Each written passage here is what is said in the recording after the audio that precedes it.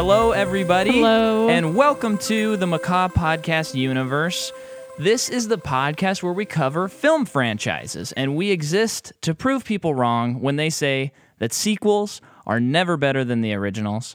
And today, we are starting a new series. It's Ip Man. We're going thousands of miles away to China and watching a few of their movies.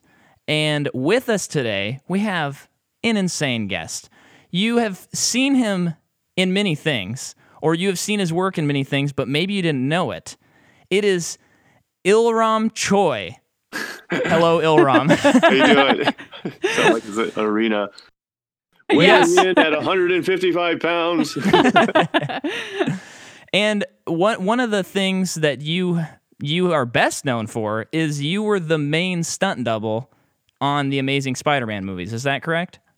Yeah, yes, exactly. There's three of us in total. And we all had our own speciality, but I was the wire guy and fight guy. Cool. Which Spider-Man does most of, but then we had a parkour guy and a guy that did skateboarding. But then we eventually started doing each other's work whenever one was available, because we had multiple units shooting at the same time. Oh, okay. Well, and I remember I saw you. I was introduced to you as a person through, which we reference a lot on this podcast, the Corridor Crew, FX Artists React, or Stuntmen React, or whatever React. And you were on it, and you mentioned how you were integral to how Spider-Man started swinging. Oh, yeah. So from the first Spider-Man with Tobey Maguire, you notice his movements were perfect. He went in the direction that he wanted to go, and he swung in the same direction he was going. But then in this movie, we try to do it as much as without CG. We want to do it practically as possible, even though there's quite a bit of CG in it. And doing this practically, we realized it is really hard to control yourself while you're swinging. It's like you're not Mario. I was telling the corner guy, you can't just jump in midair. Then all of a sudden, I want to go this way. Right. Yeah. And so when we did all the wire work and swinging, sometimes you start to rotate in mid swing, and so I took it upon myself on one scene in particular where I'm swinging under the bridge, where Spidey's swinging under the Brooklyn Bridge. It wasn't actually the Brooklyn Bridge. It was a bridge that looked like it. And I started rotating the opposite direction, and it took a long time to reset. So not to waste a shot, I just kind of just fudged it and said, okay, well, I'll just bring the web between my legs and act like I'm rotating intentionally, and then shoot behind my back. And so cool. Yeah, and they loved it. And so it was all of us when we started swinging. I was just saying, look, you just be organic. You're swinging, you can't control yourself, but it's Spider-Man, just you're webbing everywhere. And so I think it was a collaboration of all of us trying to do our best to stay in line, but also knowing that just go with it. Don't waste the shot. And I think the FX guys observed this, and I feel it really influenced how Spidey was moving throughout the rest of the movies. Because I think Spider-Man 2, Amazing Spider-Man 2 with Electro, there was more CG in that one, but I thought Spidey moved the best in that movie. I love the way flinging around, and it was just really messy and organic, and I loved it. Oh, I like that. That's cool. Yeah, we're gonna have to watch those and look for just the swinging. Have a Spider-Man month and watch all the movies and compare the swinging. Yeah. So I'm curious, are you a big Spider-Man fan, or did you just happen to be hired for that project? Yeah, I just happened to be hired for it. If I were to pick any superhero, yeah, I'd be like, well, yeah, I would love to be Spider-Man. Yeah. Well, you are. Yeah.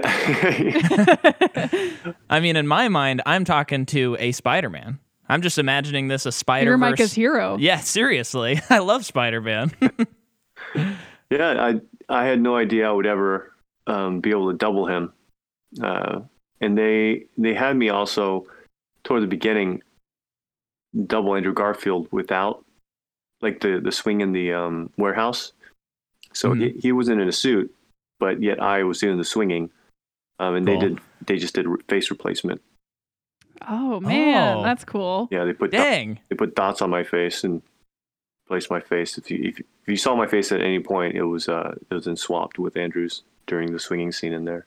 That is so cool, man. Well, thank you for coming on. I can't remember if I said this before I introed or after I introed, but we're doing a stunt-heavy martial arts series, and we really wanted to get some expertise in that field. And who better to call than someone who actively works in the stunt community and is in a bunch of movies you've seen. So we're really thankful that you're Yes. here, and we can't wait to talk about this insane, cool movie. And now I was looking through your credits, and you have a lot of stunt coordinator credits. Is that right? Yeah, I did some coordinating. Definitely a stunt performer more than a coordinator. I enjoy being the performer. Cool. Stunt coordinating is cool. You know, you get to delegate work and be creative at times. But it's just a lot of paperwork. Oh, really? That makes sense. Yeah. Yeah, if you're coordinating, you know, you're calling people. You gotta, make sure people are on time and fill out this. It's just a lot of paperwork. Going to the production meetings it gets pretty boring. Yeah, that makes a lot of sense why you'd rather be doing it. Yeah. Yeah. You show up, do some cool stuff, and then leave. Yeah. Yeah. Stunt coordinating, it's like you got to be there early in the morning, like the first one there and the last one to leave. And then you have homework, you go home and you Yeah, right. got to do scheduling and all that stuff. So, nah. Yeah. So when you're stunt coordinating, I'm just very curious because I feel like my only knowledge on stunts is just a little bit of behind the scenes footage and then the corridor crew video. So if you're coordinating, does that mean you help plan what the stunts will be and you delegate that, or you're just making sure people are where they're supposed to be? It's both. It's both. Okay. Yeah. And usually you need a stunt coordinator on set if there's any action involved, just for insurance reasons. So sometimes production, they can't get insurance unless there's a stunt coordinator attached to it, because we're risk management. We're making sure that no one's going to die or get hurt. So the production is going to get sued by somebody. Yeah. Yeah. So that's what we're definitely a necessity on set, especially with any action films. But we're sometimes thrown into the creative side of it. But I've been on movies where the director, he wants to do everything. You're just there to just to make his creativity, his vision come true. Okay. In the safest way possible. Right. Okay. The director's like, oh man, I want two guys, get hit by a car and they fly in there. It's like, okay, well, if you want real guys to do it, it's like, I want the car to go 60 miles per hour. It's like, well, that's not possible. Right. And yeah, creatively, where you can do is you can talk with the director and be creative and say, you know what, if you shot from this angle or if you did this type of cut, you could get what you want, but in a different creative way that's safer and sometimes more impactful, and you can help set up the shot that way. Wow. It's so interesting, just all these different jobs in the film industry that don't necessarily get a lot of credit. I mean, it sounds like without stunt coordinators, we don't have, I don't know, a lot 90% of the movies that we love. So I know, it's really interesting. And it's been an ongoing thing where the stunt people are upset that we can't be in the Oscars. It's like you have every category in the film: makeup artist, wardrobe, special effects, editing, sound, and then, like you said, stunts is an integral part of movie making. I mean, and some, when I first got started, and I heard the controversy of, oh man, they don't want the stunts in the Oscars. I was trying to justify it for the Oscars, like, well, it's stunts. We're always like behind the scenes. We don't care about having credit, and not every movie's an action film.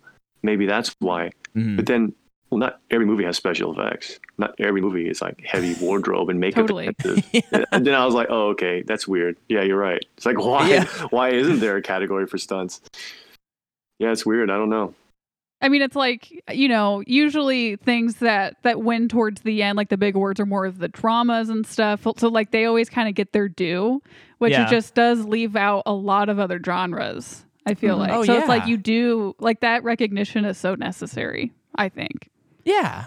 Well, and we talk about this so much on the podcast where there's so many movies. For example, the one we're going to talk about today, this is like a fantastic movie, but it would never get like prestige awards in America, even though it's awesome. Yeah. And it's like well told, well shot, well acted. Yeah.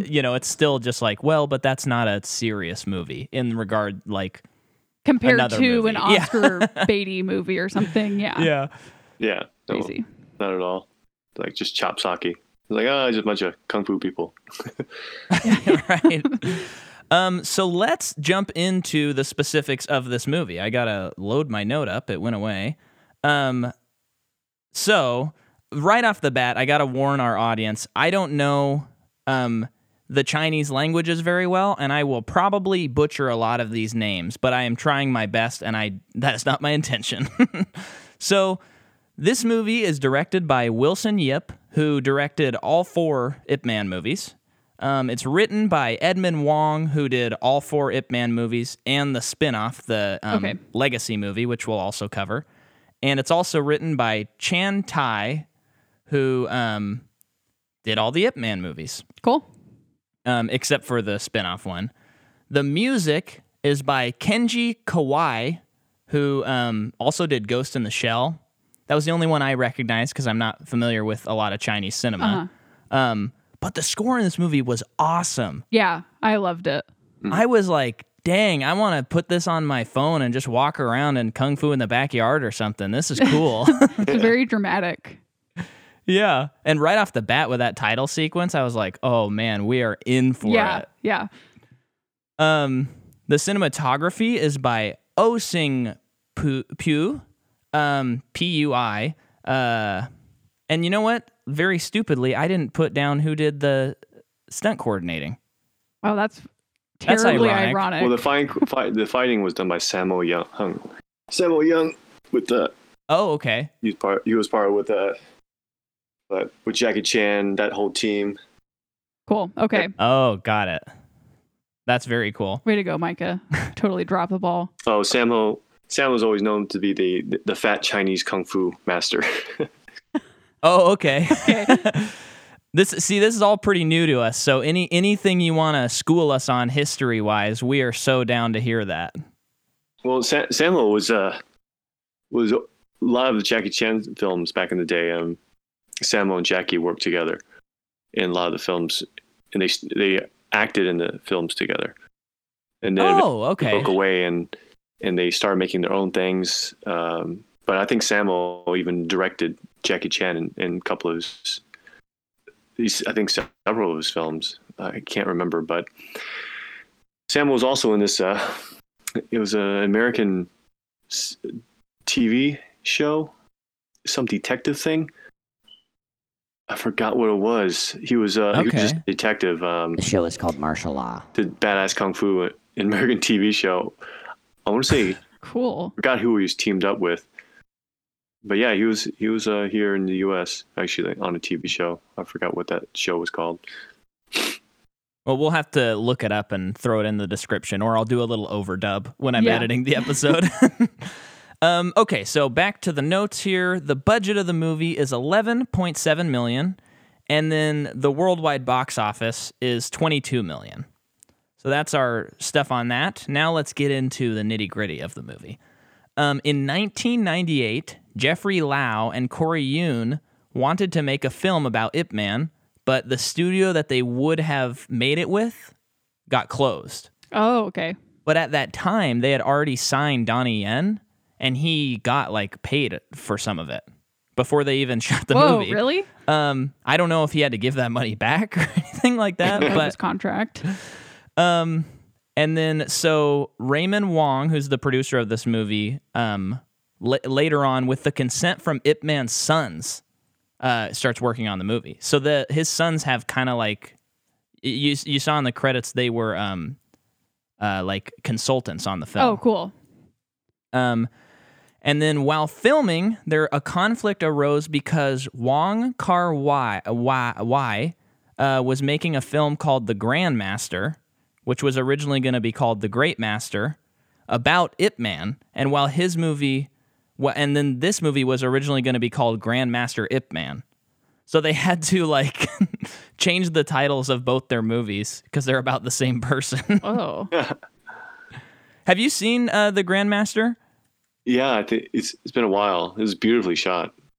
Oh, really? Okay. Would that be a recommend if you like the Ip Man stuff, or is it not as good? Or man, I can't remember. It's been a while. I just remember the cinematography was really cool. And like I said, I haven't seen Ip Man in a very long time, and I rewatched it yesterday, and I was like, oh wow, this is no wonder they're making multiple Ip Mans. Yeah. Pretty badass. We are not like I have only seen the movie once before, and I started it at like midnight, so I kind of fell asleep at the end. So this was the first time I really, really watched it, and it's very cool. But I'm like, how is there 3 more story wise? So I'm really curious where the series goes in the story. That's how I felt too. I think I've seen, before watching it last night, most of it like on TV as just growing up. So last night too was like first time fully just sitting down watching it, and I thought I had seen it, like all of it, and then I'm watching it and I just felt like I was watching it for the first time. And I kind of felt the same way. That's like, there's like 3 more and a spinoff. Yeah, it's like, but I mean, we'll see as we go. That's what this podcast does. Yeah. This is Donnie Yen and Wilson Yips, the director's 4th collaboration. And, I did write Sammo. Did you say it's pronounced Young? I think Sammo Hung. Sammo Hung. Yeah. He did the martial arts choreography. So I did write it. It was just lower in my notes than usual. Should have been at the very top, Micah. It really should have. I hope Sammo Hung, maybe Young. Yeah. I'm Korean, not Chinese. Yeah, no assumptions there. I just you'd said his name before. So Donnie Yen went on a strict diet because he had to slim down for the movie. So he was eating 1 meal a day, and he had a shoulder injury and had trouble raising it. So he had a masseuse on set. So after they would shoot scenes, he'd have to get it like that sounds painful. all massaged. And then finally, my last note is during that scene in the mill where the people are wielding the axes. Yes. Donnie got cut like right near one of his eyes, and he thought he was gonna be like scarred like pretty badly, but it turned out okay. Wait, so Jeez, okay. Axes? Why would they do that? Yeah, and I accidentally I got know out that's of what the- I'm thinking. Dude, that's as a stunt coordinator. Yeah, no. That's Like, kind of those would all insane. be like foam, Right. rubber at the most. Right. Yeah, that's kind of shocking to me that happened. So, but And it's like this movie came out in 2008, so it's not like this movie came out in like, I don't know, 30 years ago. Right, When it's right. sometimes things like that, it's like, okay, back then they kind of maybe they did stuff like that. I don't know. right. So yeah, that is all my notes for the movie. So it's your turn, Jordan. Take it away. Okay, I'll go through this quickly. So Donnie Yen is more recently, so he is in the live action Mulan movie that's forthcoming. Yeah, I was so excited that he's in that. He's like the reason I want to see that movie. Yeah. He's also in Rogue One. Yeah. And then he's in so many things, a ton of martial arts movies. Obviously, he's an Empress in The Warriors, Painted Skin. He's in Blade 2, Hero, Shanghai Knights, Seven Swords. And that he's in so much more, but that's more kind of around the time that this movie came out, more or less. That's Donnie Yen in a nutshell. Yeah. And then Simon Yam, who plays Quan, but I don't think that's how they said it. That was the guy that like challenged him at the beginning of the movie. Oh, And he yeah. ends up dying. He is in the Laura Croft movie. Oh, the And new one or the Angela Jolie? Angelina Jolie one. Or Angelina, not Angela. Yeah. And then he's in a ton of action movies, like a ton of action movies. Okay. Including Lara Croft. Yeah. And then Lin Xian, I think is how you say it, who plays Ip Man's wife. This is her first role. Oh, okay. And then she's not in too much. She's in a movie called My Sassy Girl 2. Ooh, the first one. Love that movie. I didn't know they made a sequel. Yeah, I guess there's a sequel. Wait, are you serious? Yeah, it was the first Korean film I actually bought. Oh, Cool. Yeah, the Okay. description for this one was the sequel to the Korean movie. Okay. Was the IMDb description premise of it. Wait, okay. wait. So is there like a Korean movie, My Sassy Girl, Yeah. and then there's an American movie, My Sassy Girl 2? No, I don't know if it's American. Oh, okay. That's just what the premise said. Oh, okay. So, the premise of the second movie sounded like your classic romantic comedy. So what's the first one about? The first one is also a romantic comedy, but it was based on a true story. Supposedly there was letters that, like a diary or a journal, that was being passed around through the internet, and yeah, supposedly it was a true thing. It was just very dysfunctional relationship between this guy and girl. She was very abusive. But then it ended up working out. But it's a really good movie. I won't spoil the. Oh, dang. Cool. But it's really good. We'll have to watch We're it. definitely watching it. then. Maybe it's got our boy Kang Ho Song in it, and we just don't know about that yet. I don't know. It's funny. Okay, good. And then she's also in a show called Material Queen where she plays the lead. From like 2011. Cool. And then Hiroyuki Ikeuchi, who plays General Miura. He is in Space Battle Yamato. This is the Japanese general, the Japanese right? general. Okay. So he's in Space Battle Yamato. 13 no Suki, My Sassy Girl TV show. Oh, there's a TV show. According to IMDb. Wow. And then Shen Yu, who plays Lin, he's in My Wife is a Gambling Maestro. Whatever that is, I gotta see it. Kung Fu Jungle, and then Master Z, the Ip Man Legacy.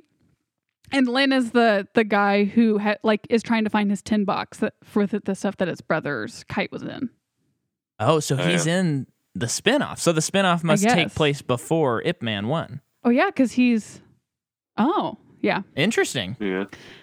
And then Tenma Shibuya, who plays Colonel Sato. He doesn't have many acting credits other than he seems to have been in a lot of theater productions because that's what his bio was talking about. Okay. I mean, he's the colonel who was really violent, who shot. Oh, yeah. Yeah. And then he also plays General Sato in the Choice TV show. Not really sure if there's a correlation or not because that's the same character name. Oh. And then he's in The Flowers of War, which is a movie with Christian Bale. Oh, really? Yeah. And that's he's in a little bit of other stuff, but not much. Cool. But that's it. That's what you got. Great. So, since you are a stunt person, do you do much? Are you versed in martial arts stuff? And if so, what style?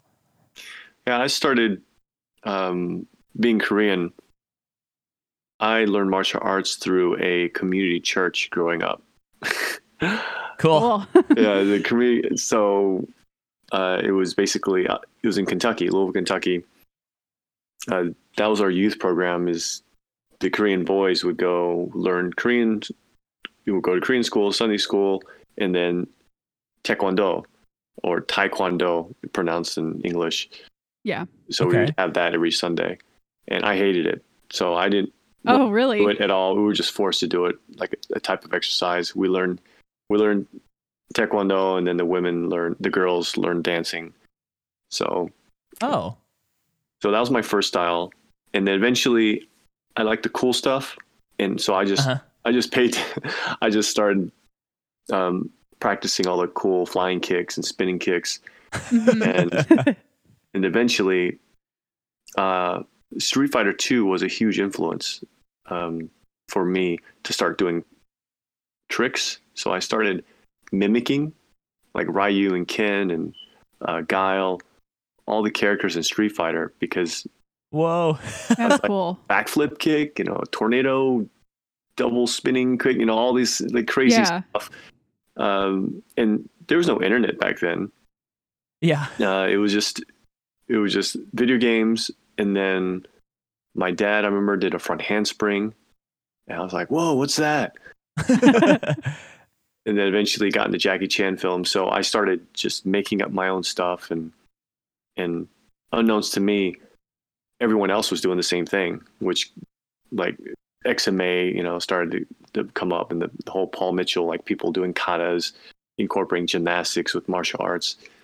So that's kind of the era that I started from, and I call it movie foo. Nice. Yeah, that's great. I didn't really take it seriously. I wasn't like, oh, you should follow the way and have integrity and all. I was like, no, Right. having fun. And even going to college, I ended up going to Savannah College of Art and Design, and I had a bunch of friends. Obviously, we got together and like, wow, you do martial arts, you too, and so we started sharing each other's forms and techniques. Like there's a guy that did Aikido, Wing Chun, and Shaolin Long Fist. So then we just started showing each other, like, well, this is what I do, this is what we do, and then we start making up stuff. Oh, that's That cool. was my background, and stunts was like the furthest thing from my mind. Because I didn't think, how do you even do that? I have no idea. But then eventually I moved out to Hollywood and did it, got into it. And it was just, like I said, just movie food, just for fun. It's funny, you go into the industry, especially in the martial arts, just like the movies you see, they have so much pride and ego with their style. And I remember I would just meet another martial artist, and back then it was kind of like, what belt are you? I'm like, no belt. Yeah. It's like, and then I say, I just do it for fun. And then all of a sudden they drop their guard, like, oh, okay, all right, cool. And it's weird. So you have this friend, like, just like in the movie. Yeah. Man, that's crazy. That's really interesting. Well, I suppose if it's like passed down like that, that mentality would take a long time to dissipate, I would imagine, if it's regarded as such a high art form. Yeah. And pride's always a big thing that plays into stuff. Yeah. For sure. Which kind of like, I think in this movie is a big theme in a lot of ways. Yeah. Like, Ip Man doesn't seem very prideful. He's very private. Yes. And it all leads up until, like, the last fight scene. The Japanese general is like, it has to be in front of people. Right. When it's like, for Ip Man, it's just, most of that stuff has been in private. Yes. For him. Mm-hmm.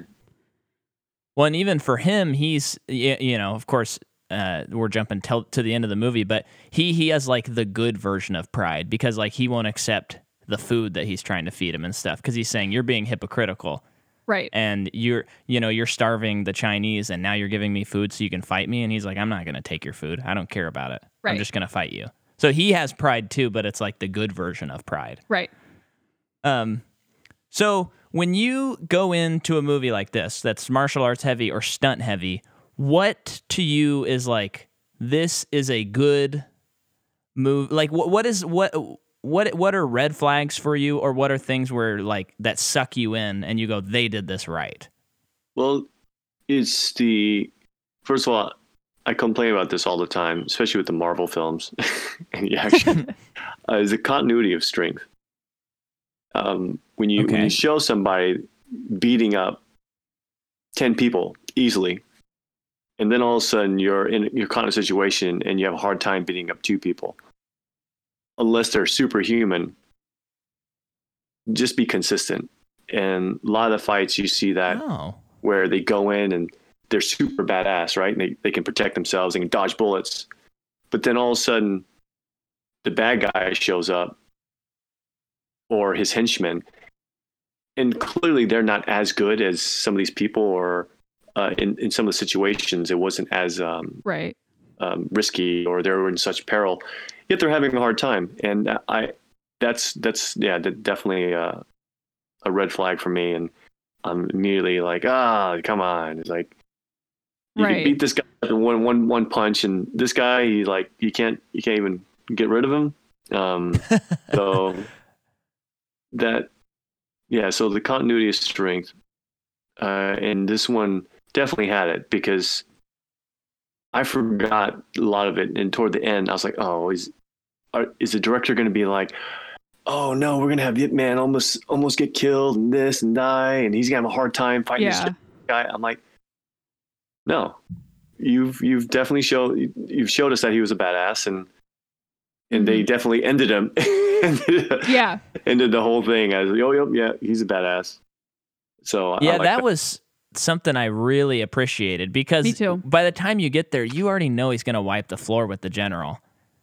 And so if they had done kind of like a Rocky sort of thing, where like he gets beaten up and he's down for the count, and then he remembers like the miracle move to kill him or something. I just wouldn't have fit in line with what you said, the strength continuity. And I think I'm like, because of like a lot of the Marvel movies, I am like conditioned to like feel that big showdown's happening. Okay, I got about 20 minutes to sit through this.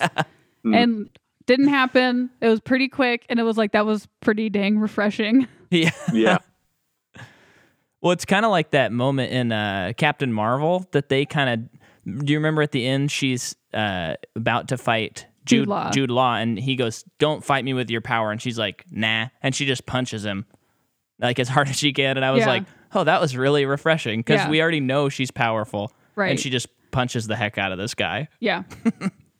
There was an incident on Spider-Man where I had talked to the fight coordinator and the director, and since I was doubling him, I felt like I had a place to say something, and I understand lots of times when directors, when they're directing the movie, they're looking for the emotion, and they're directing the actors in the whole scene through feeling and emotion. So logic is kind of out the door. It's like, but he has a gun to shoot him. No. I want this moment. I want him to feel this pain. And I'm like, oh, that's okay. And so one particular scene, I know I'm going off a tangent. We can stay on track. I don't know if that's okay. Okay. Oh, no, this is awesome. Yeah. Okay, so there's a scene where in The Amazing Spider-Man where Andrew Garfield, playing Peter Parker, is going around looking for his uncle's killer. He's going around just kind of being a vigilante and looking for that tattoo on the wrist, so he can bring his uncle's killer to justice.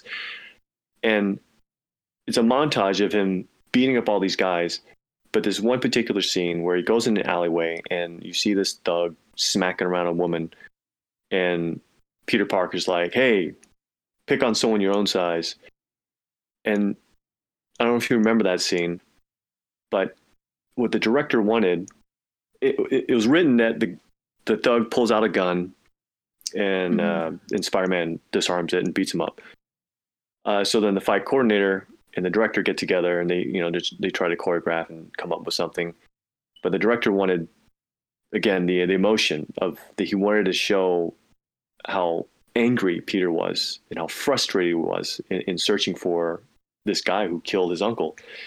And he wanted the scene where he disarms a guy from the gun, but then he grabs him and he starts punching him in the face, like over and over and over till he gets to the ground, just showing his frustration. And then I had to interject. I was like, guys, this is Spider-Man. He can punch through steel. He can pick up a car and throw it. Like his anger and frustration and punching a guy's face, he would liquefy him. He would knock his head off in the first punch. Like the continuity of strength. It's like, it doesn't make sense. And first of all, why would this guy pull out a gun on this kid? Like, I said that too. But again, they're like, well, no, we just want, he has to be it has to be really risky. It has to be in this peril, like a gun. Okay, whatever. Like, yeah, right. So did they? I can't recall. Did they wind up doing? They changed it. they took my advice. They understood. They're like, yeah, you're right. Yeah. And even the actor, Andrew Garfield, was there too, and it's like he agreed with me. That he was like, yeah, that didn't make sense. And so what we had was they still had a guy pull out a gun, but instead of doing like a block move or something, again, Spider-Man's strong. It's like there's no fear. So he pulled out the gun. He just grabs his wrist. He just crushes his wrist. He ends up dropping the gun, and then he grabs the guy and just tosses him to the wall and knocks him out. That's right. I think I'm remembering that now. Yeah. Just kind of like, I'm mad and I don't even want to put too much thought into this. I'm just chucking you. Yeah. Yeah. And hearing both versions, it's like the one that you just said, it's like that seems more impactful and logical. Yeah. Yeah. But like I said, I understand the directors. They want the emotion, and that's what we go see films for, is the acting, and we want to care about the person, and they want stakes, high stakes. Right. But at the same time, I feel like there's a good balance if you're just aware of it.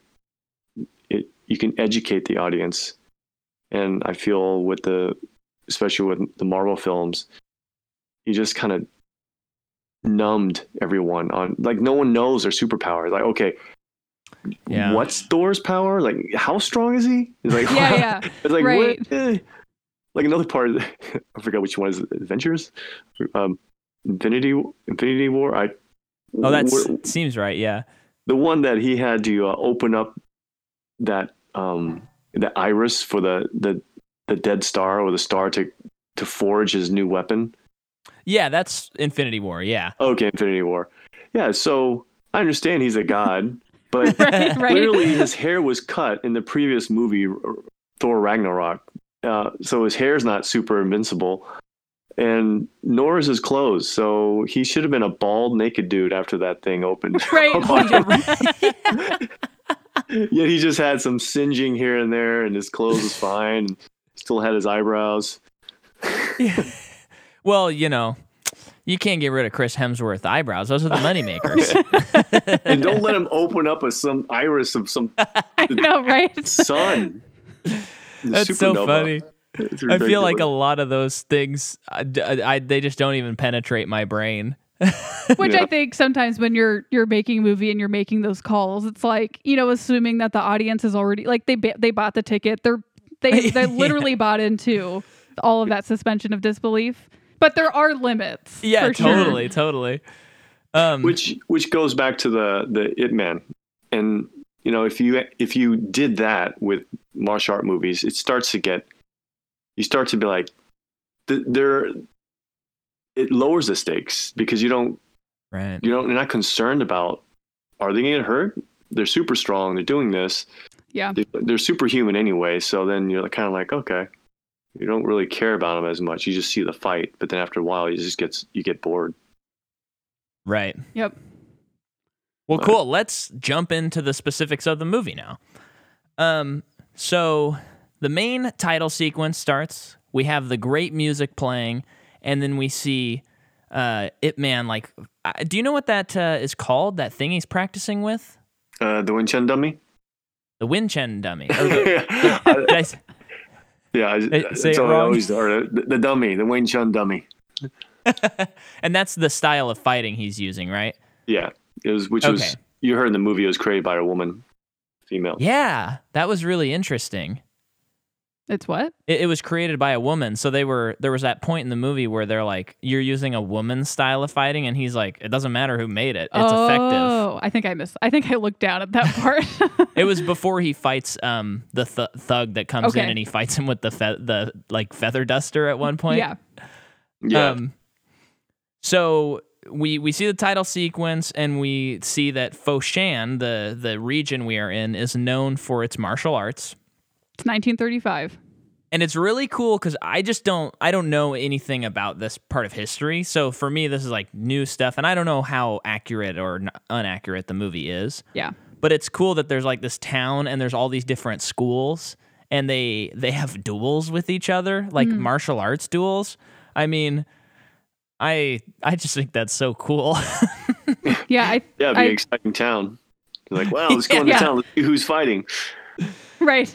Well, and the movie, I think it really plays well into like how a legend is born. Like, Yeah. because even at the beginning, one of the masters visits Ip Man and he asks him to duel, and Ip Man's like, "Let me have dinner first, and then we can fight, but we'll fight privately." Right. They fight privately. This other character sees him through a window, and then this story spreads throughout town that Master Ip just like destroyed Master Lee, I think. That sounds right. Yeah. And it's just this cool, and isn't that guy, he was planning on opening a new school, I think. I think he had one already. Already had one? Okay, sorry. He said he just opened a new school and he just wanted to practice with Ip Man because he heard he was good. He wanted to see for himself. So for someone to see that he lost is bad for his new school. Yeah. Because it's like, oh, maybe he's not that good. I was going to say too, I think that the sets throughout the movie are, I don't know, they're just like, I think they're really great vehicles for all of the action because for the most part, they're pretty wide open. Yeah. Like even Ip Man's house is pretty wide open. The martial arts school, it's like, basically a courtyard. Even the mill is like, just like a big warehouse. Yeah. I like how they use big spaces for a lot of it. But they still like, when they're fighting at Ip Man's house, they're still obviously affecting what's going on around them by breaking furniture and stuff. Right. Mm-hmm. So they have this fight, and then later, like, Master Lee's reputation is at stake, and like the police come, and then Are you talking about when they're like at the restaurant? Yes. Yeah. And there's just this great scene, and you're just like, oh, but if you're not already in on the movie, this will do it for you. It's the police officer like pulls a gun on Master Ip, and he's like saying how guns are better than. They're the way of the future. Yeah, and they're better than fists. And then Donnie Yen just whips up and puts his thumb in the trigger so that the gun can't be pulled, and then he just like taps the barrel, and the barrel flies out of the gun. You mean the chamber? Or the chamber, yeah. Yeah. And that starts this whole theme that's throughout the movie. That is like I guess peaceful fighting with fists versus guns and warfare. Yeah. Because that's kind of shown throughout the movie to the effect of like the Japanese come and they're always using guns and stuff. But at the end, what prevails is fists and fighting that way. And even when he is shot, it does not break the spirit of the Chinese at the end of the movie. Yeah. So it's kind of this like gun thing that's like, no, this is a better way than the gun. Yeah. If anything, it's more respectful too, because once they get to that last fight and the general is like, if you win, I'm going to kill him. If he wins, I'm going to kill him. Right. Which the general tells the colonel, like, that would be dishonorable. Like, that would mean that we still lose. Yes. If you did that. Yes. Oh, yeah. That's when he was saying, don't do the fight. Like, don't challenge him, because what if you lose? Let's just shoot him. And then he's like, well, that's just the same thing. It's like, he challenged me. That means he thinks he's better than me. Then if I shoot him, then I've just basically said, yep, you are better than me. So that's why I just cheated. Right. Right. So then we're jumping all over to that end, because the end really just like ties a bow on this movie so perfectly.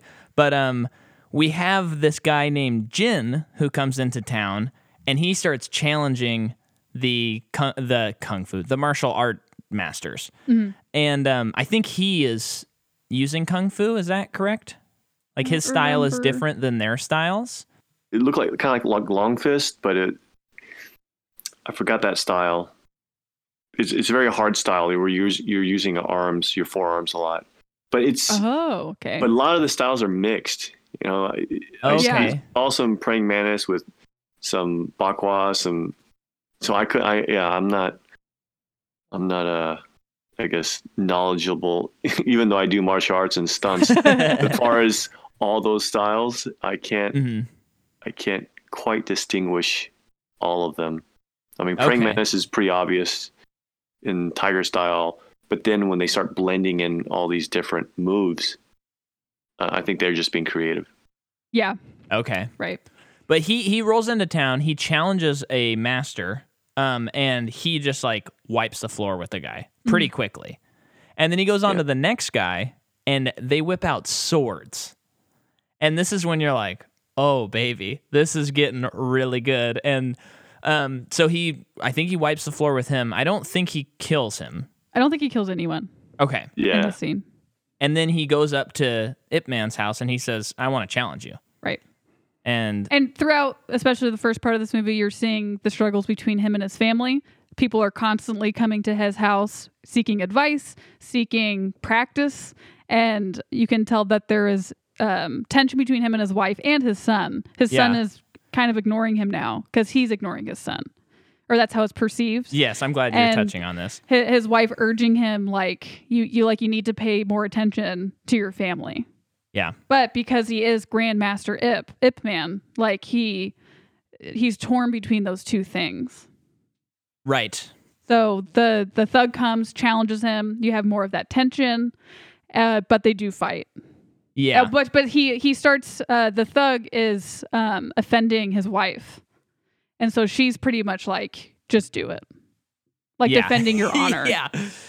And this fight is amazing. I love this, and there's a lot of that effect. I mean, they do this throughout the movie a lot, where and correct me if I'm wrong, but they put like dust or powder on them, so when they hit, it like explodes dust. Yeah.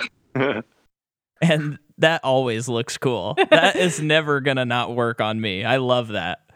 So I was curious, you watching the movie, are they really going at it for the most part? Because to me, someone who's not familiar very much, even with this genre, I it's like kind of a blank slate for me that I need to watch more martial arts movies. But I feel like I'm seeing these shots where it looks like Donnie Yen is really taking these hits and stuff and like actually blocking them. Yeah, it's both. I know, like with Jackie Chan stuff, when you do like a lot of Hong Kong style fighting, obviously, if you've ever sparred with somebody, it starts hurting a lot when you're when you're bashing your shins or forearms together over and over and over, take after take. So there's a technique, I don't know what it's called, but once it's choreographed, you don't actually make hard contact. You're barely touching each other, but if it looks like it's a hard impact, the other person that's taking the hit is acting like and mimics a recoil of the fist getting hit, on your hand. And I feel that's a very advanced way of doing the choreography. But majority of the time, 90% of the time when we're doing movies and we do choreography, they're just hitting you and you're blocking. you're really? going through the moves because it looks real, right. because you throw contact and you throw the block and you see the body recoil and the jolt of your forearms or legs getting contacted, just like an Ip Man. And so I believe they are really hitting and making contact. But depending on what wardrobe they have, you can have padding. You can have that's true. And your legs and stuff. I would say the master shots, they would probably go a little easy and just go through the choreography. But then the specialty shots where they focus in on the hit, that's when they're going to say, okay, just hit me. Okay. And you do slow motion, but you know how to take a hit. You're a martial artist, you're a stunt guy, and you're like, go ahead, really kick me, and boom, you get thrown back. And obviously, it's a lot more forgiving when you know it's coming versus when you don't know. That's true. And also, you can exaggerate it, so it looks more impactful. It hits your head, and you like sling your head back, and like, whoa, that was a hard hit. You're like, well, usually a real hit, it doesn't move your body as much. Right. Like, for instance, there's this one, a stunt guy told me about this one story of a coordinator was observing this one fight, and it was two stunt guys, and one stunt guy had to kick the other stunt guy in the chest. And the director was like, can you do it harder? Or no, he was telling them, like, kick him harder. And take after take, the guy was like kicking him like straight up in the chest. Oh. And he's like, harder. And he's doing full contact, and the guy's getting hurt. His chest is like aching.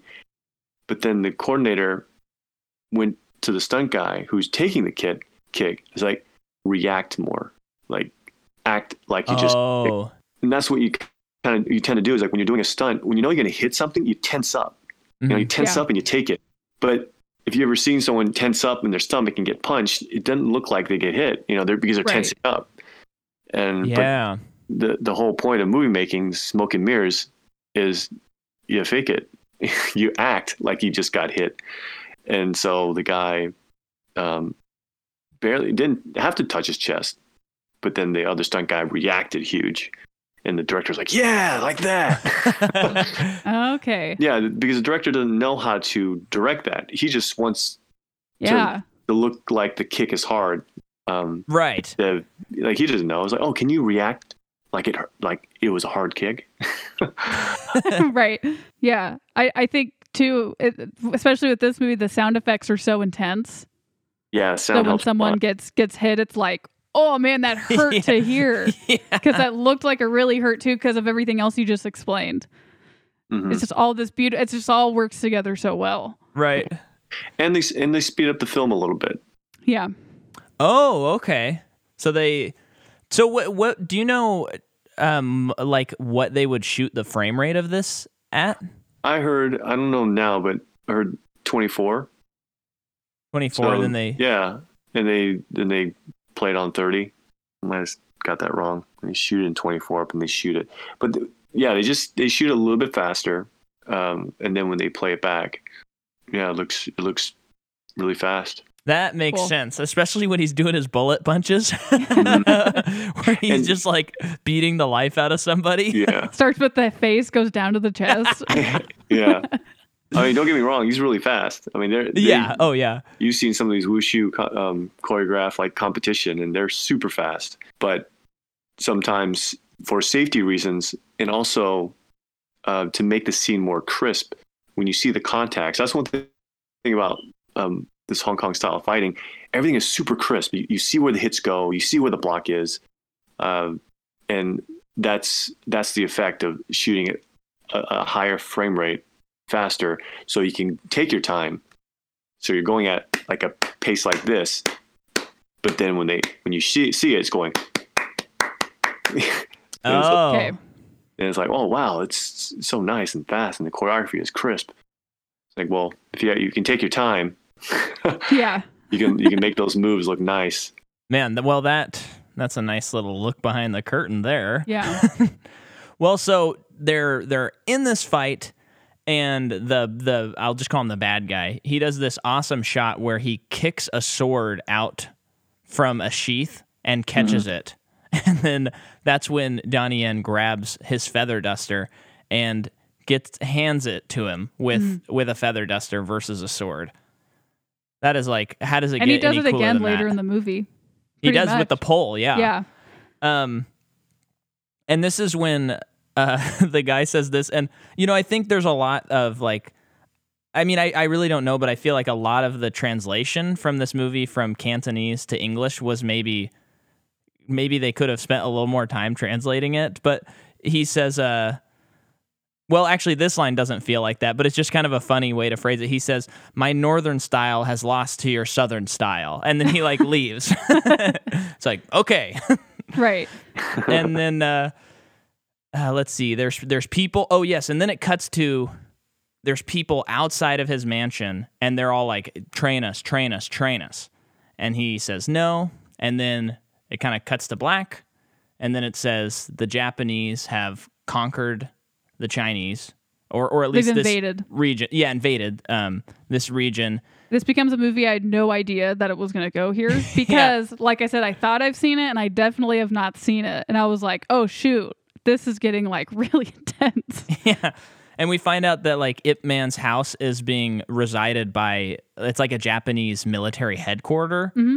And him and his wife and child are living in this little tiny house, and and basically the Chinese are starving. Yeah. So this is when Ip Man like goes and he's looking for a job, and he starts shoveling coal. Yeah. And while he's doing it, he sees Lynn, and then the old police officer from the beginning of the movie comes in and he says, "Hey guys, if you want to fight for food, you can come to this, basically a dojo, and fight for food. If you win, you get a bag of rice." Mm-hmm. So Lynn and some other people volunteer. They show up, and we see the stoic Japanese general who is having people fight. And you're seeing the bags of rice being thrown around and stuff like that. And this is a pretty cool sequence. I like this sequence. But then Lynn fights the general mano a mano. Yeah. And the general destroys him. Yeah. And I mean, speaking to what we were just saying about the hard hits, this fight, like, I really felt it as a viewer. It was like, oh, right. He is so dead. Like, yeah. He just punched his heart out. Yeah. And so more like kicked his heart out. Yeah. Yes. Kicked his heart definitely. out. So we do all of that, and then the next day, Ip Man wants to know where Lynn is. He can't find him. And but he then finds the tin box. He finds the tin box that he was looking for, and he's like, I want to fight, because he kind of suspects what's going on. He goes in, and immediately he says, and this is probably my favorite scene in the movie. Well, he pretty much gets from the police officer's facial, like he asked, what happened to Lynn? Is he alive? And all the police officer says is, I don't know, but it's like, he's dead. So he goes there, sees what's happening, super upset, volunteers to fight and says, give me 10 people. And this really quick, before he does, I just, like, testament to Donnie Yen's acting. He kills it at the scene where he's, like, shaking the gate, and he's like, open the gate, and we have not seen Ip Man with, like, high emotions. He's always been cool, calm, and collected. Yeah. So him being angry is like, uh-oh. Yeah. This is bad news. Yeah. And then, go ahead. And then he says, give me 10 people. And then one of the most insane fight scenes I've ever seen happens. Yeah, what do you think about this scene? Yeah, it was great. But it's like, I know it's really hard to choreograph multiple people coming at one person, because everyone's like, when you see something like that, like, why is people coming at him individually? Yeah. Right. Yeah. You just rush him. And at times they do, but I do feel like the moves were cool, but some of the moves were a little too, they weren't efficient, because the whole thing about Wing Chun and him was efficiency. But when he was fighting them, I felt like there was some grappling and taking him down and punching him in the face. And that was like a lot of wasted time. And 2 or 3 guys could have been right on him when he did that. Oh. Definitely. Yeah. See, things I would not notice. This is why you're here. I tell in my brain when I'm looking at them, like, the other guys are just too scared. Yeah. Yeah. Writing an excuse for them. Yeah. Yeah. Well, he does that thing could. where he breaks that guy's leg. He, like, kicks him in the, like, kind of where the hip connects. Uh-huh. Oh my gosh. I know. That hurts. Uses his leg as leverage, just puts his foot on his hip or upper thigh, and then wrenches it up to his face. Yeah. And talk about crazy sound effects. Yeah. For that. And he pops that guy's arm out of his socket too, that he like throws to the side. Mm-hmm. Does the machine gun punch to a guy, and then there's like one guy left, and he's kind of just like, "Here I go," just beats him very easily. Right. So then the general says, "What is this guy's name?" And he says, "I'm a Chinese man." Yeah. But the police officer is the translator, so he tells him his name. Yeah. Basically, the police officer decides what should be said. Yeah, Right. No, he was trying to save him. Right. Yeah. So he tells him later on the general wants him to come back, and to which he says no, or he's just leaving, and then the police officer says, "Of course he'll come back." Yeah. Right. And this is when Ip Man like calls him out and slaps him in the face and says, "You're a traitor. You're a traitor." Yeah. To the interpreter. And I think they do a pretty good job of like, obviously you're on Ip Man's side with everything in the movie, but also like you do kind of see where the interpreter's coming from. I do think he was being a traitor, and I would hope if I was in a position like that, I wouldn't do what he did. But but I think he ultimately redeems himself by helping house Ip Man when they're looking for him. And he gets shot later, like trying to stop them from taking Ip Man, right? When? Like, The isn't interpreter? it before the final fight? Yeah. No, he. They just beat him up, I think. Oh, that's right. Yeah, they just really rough him up. Right. Yeah, Yeah. I agree with you. Like, I think they did a great job with the continuity of the story and the characters. It was very believable, like what everyone's going through, and yeah, something like that for the interpreter to do what he's doing. It could have been really cheesy, but it was very believable.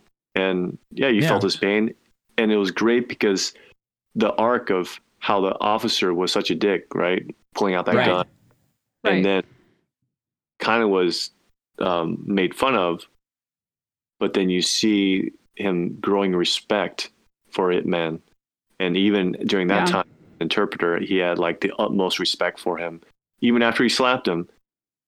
Yeah, he wasn't insulting Ip Man. He was just saying, "This is just my job, I'm just trying to stay alive," or whatever he said. Right. But he didn't insult his master, or the master, Ip Man. So yeah, I liked how they were consistent with that. Yeah. And it's interesting character development for Ip Man throughout the movie, because basically after he does what he does to the 10 guys, he's with his wife and he's kind of admitting that he's useless. Like basically all that he's become an expert in. Like what was it for?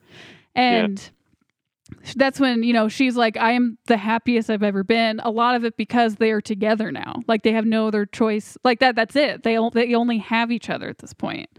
So, she's telling him like, you are not useless. Yeah. And of course, as the movie goes too, he understands that like he believes that what his expertise is useless, but he learns quickly that in times like these, this is what he is for. Like this is what he is meant for. Yeah. And it's cool how later in the movie, when he's having the final duel with the Japanese general, his wife and child are being driven away, and she's like, I never supported him. Like I never truly understood, and I don't want to miss this fight, even if it makes me unsafe, because I want to be there for him. Right. Because it could be his last fight. Yep. And so then they show up at the final fight. Mm-hmm. But we are skipping a couple of things. We're getting close to the end here, but there is the cotton mill. Yeah. That I think it's either Ip Man's brother or Ip Man's wife's brother owns the cotton mill, and they're being sabotaged by, guess who? The original thugs from the beginning of the movie. And those guys are saying, you need to give us money, and they're kind of holding them hostage. And they say, we'll come back for it. And then Ip Man proceeds to train all of them, and that's kind of when he learns, like, I am useful. I can pass on my teachings. Yep. And that's a great sequence where people are like, moving cotton, and then as they'll cross each other, they'll do like a move to practice really quick and then keep moving. And it's like the music in that scene was insane. Oh yeah. Yeah. With him teaching them. Yeah. Man, that guy did a wonderful, wonderful score. Yeah. And so then there is finally like the thugs show up and they have like the last battle with Ip Man and all of the cotton people. And it's great because the cotton people, that's a poor description, but the cotton workers, they start fighting and they're doing pretty good. But then like Ip Man walks in like slow motion and then he starts going nuts. And here's a question story-wise, because I know that kind of at that point, the police officer is like keeping him safe, giving him asylum. Yeah. And he is talking to his wife about fleeing to Hong Kong. He knows people there. Yeah. But he catches wind of what's happening there. And that's when I know we kind of already talked about this, but that's like the inciting incident of, I can't leave, I'm necessary. Like these people need me. Yeah. So therefore, he shows up, helps them, saves the day. Yeah, which then, unfortunately, that alerts the Japanese soldiers knowing where he is. Right. And we have a great fight with the axe scene that apparently he cut right next to his eye in. Then also he whips the pole and is able to keep the two guys at a distance with the pole. Mm-hmm. That was so cool to me. I don't know how realistic that is, but I was there for it. Yeah. That to me, I thought the continuity strength there again. bothered me a little bit. It was fun. Mm-hmm. It was fun, but that kid, Lynn's brother, well, obviously he can't do anything. He's right. So Donnie could have just put him on the ground with one hit. But the fact that it made it like it was 2 against 1, it's like, no. That guy was like, he was nothing. And the other guy was such a badass. And then they just made him just kind of a wimp all of a sudden. Well, you would almost think that because he lost the last time, he would give him everything he had. Yeah. Even more this time. I suppose the one argument for the kid is that he knows him and maybe he's not trying to hurt him too bad. That'd be my one argument, but I don't know that necessarily explains away what you just said, because he could still probably incapacitate him. Yeah, he could. And then make him not Which he pretty die. much does. It just takes him longer than it's like, you probably could have done that 5 minutes ago. Yeah. So they fight, and then he's able to pull aside Lynn's brother and give him the tin can that has the kite from the beginning of the movie, which I don't think we ever mentioned on this, but hopefully if you're listening, you just recently watched the movie, so you know what I'm talking about. Everyone should be watching this movie. Yeah, it's on all of them are on Netflix, so nobody has any excuses. Yeah. Unless, of course, you don't have Netflix. But so they have that, and there's a nice kind of resolution with that brother character who went away and was kind of lost, I guess you could say, prodigal Sonny. Yeah. And then the soldiers are like, we know Ip Man's here, we want him. And he's hiding, but then they're like beating people up, and then he comes in and he goes, I'm here. Mm-hmm. And that's when we've already talked about him being in prison, refusing the food and stuff. We have the final showdown between the general and Ip Man. We kind of talked about it a lot, but I guess so. Just get to the fight in general, because we kind of talked about when he was being held and he refused food. The general and the colonel had their little talk. So then they're at the fight. Like I said, kind of like how I feel conditioned to expect that this is going to be like a 20-minute fight. Right. So I'm really settling and getting ready for it. I'm not tired of the movie at all. Right. But I'm just getting ready for potentially feeling that way, and it did not feel that way at all. Pretty quick. I am I kind of appreciate that while Ip Man and the general are fighting, that the general does get some hits in. Yeah. Makes it a little bit more believable that this is the big boss. Right. Guy. Right. You got to show some stakes. Right. Right. And wait a minute, he might have the best of them. Right. No, he doesn't. Yeah, even if it's 3 shots. Yeah. Well, and there's that great moment where he's got him up against the post, and he's doing all those Wing Chun. Yeah, I love that. That was great. And then it cuts to him practicing on the dummy and back and forth, and you're like, yeah. And I'm always a sucker for when a movie like him defeating the general obviously does not free the Chinese people, but it gives them hope. Mm-hmm. And I love when a movie does that. It's like he is a symbol for the Chinese people now. And it does kind of tie in that theme that's been throughout the movie of this is a legend. This is a folk tale almost. This is how it happens. Now he's a symbol. He's not a person anymore almost. And based on how the people kind of started rioting, it's hopefully, they took back the town. Right. Because of what he did.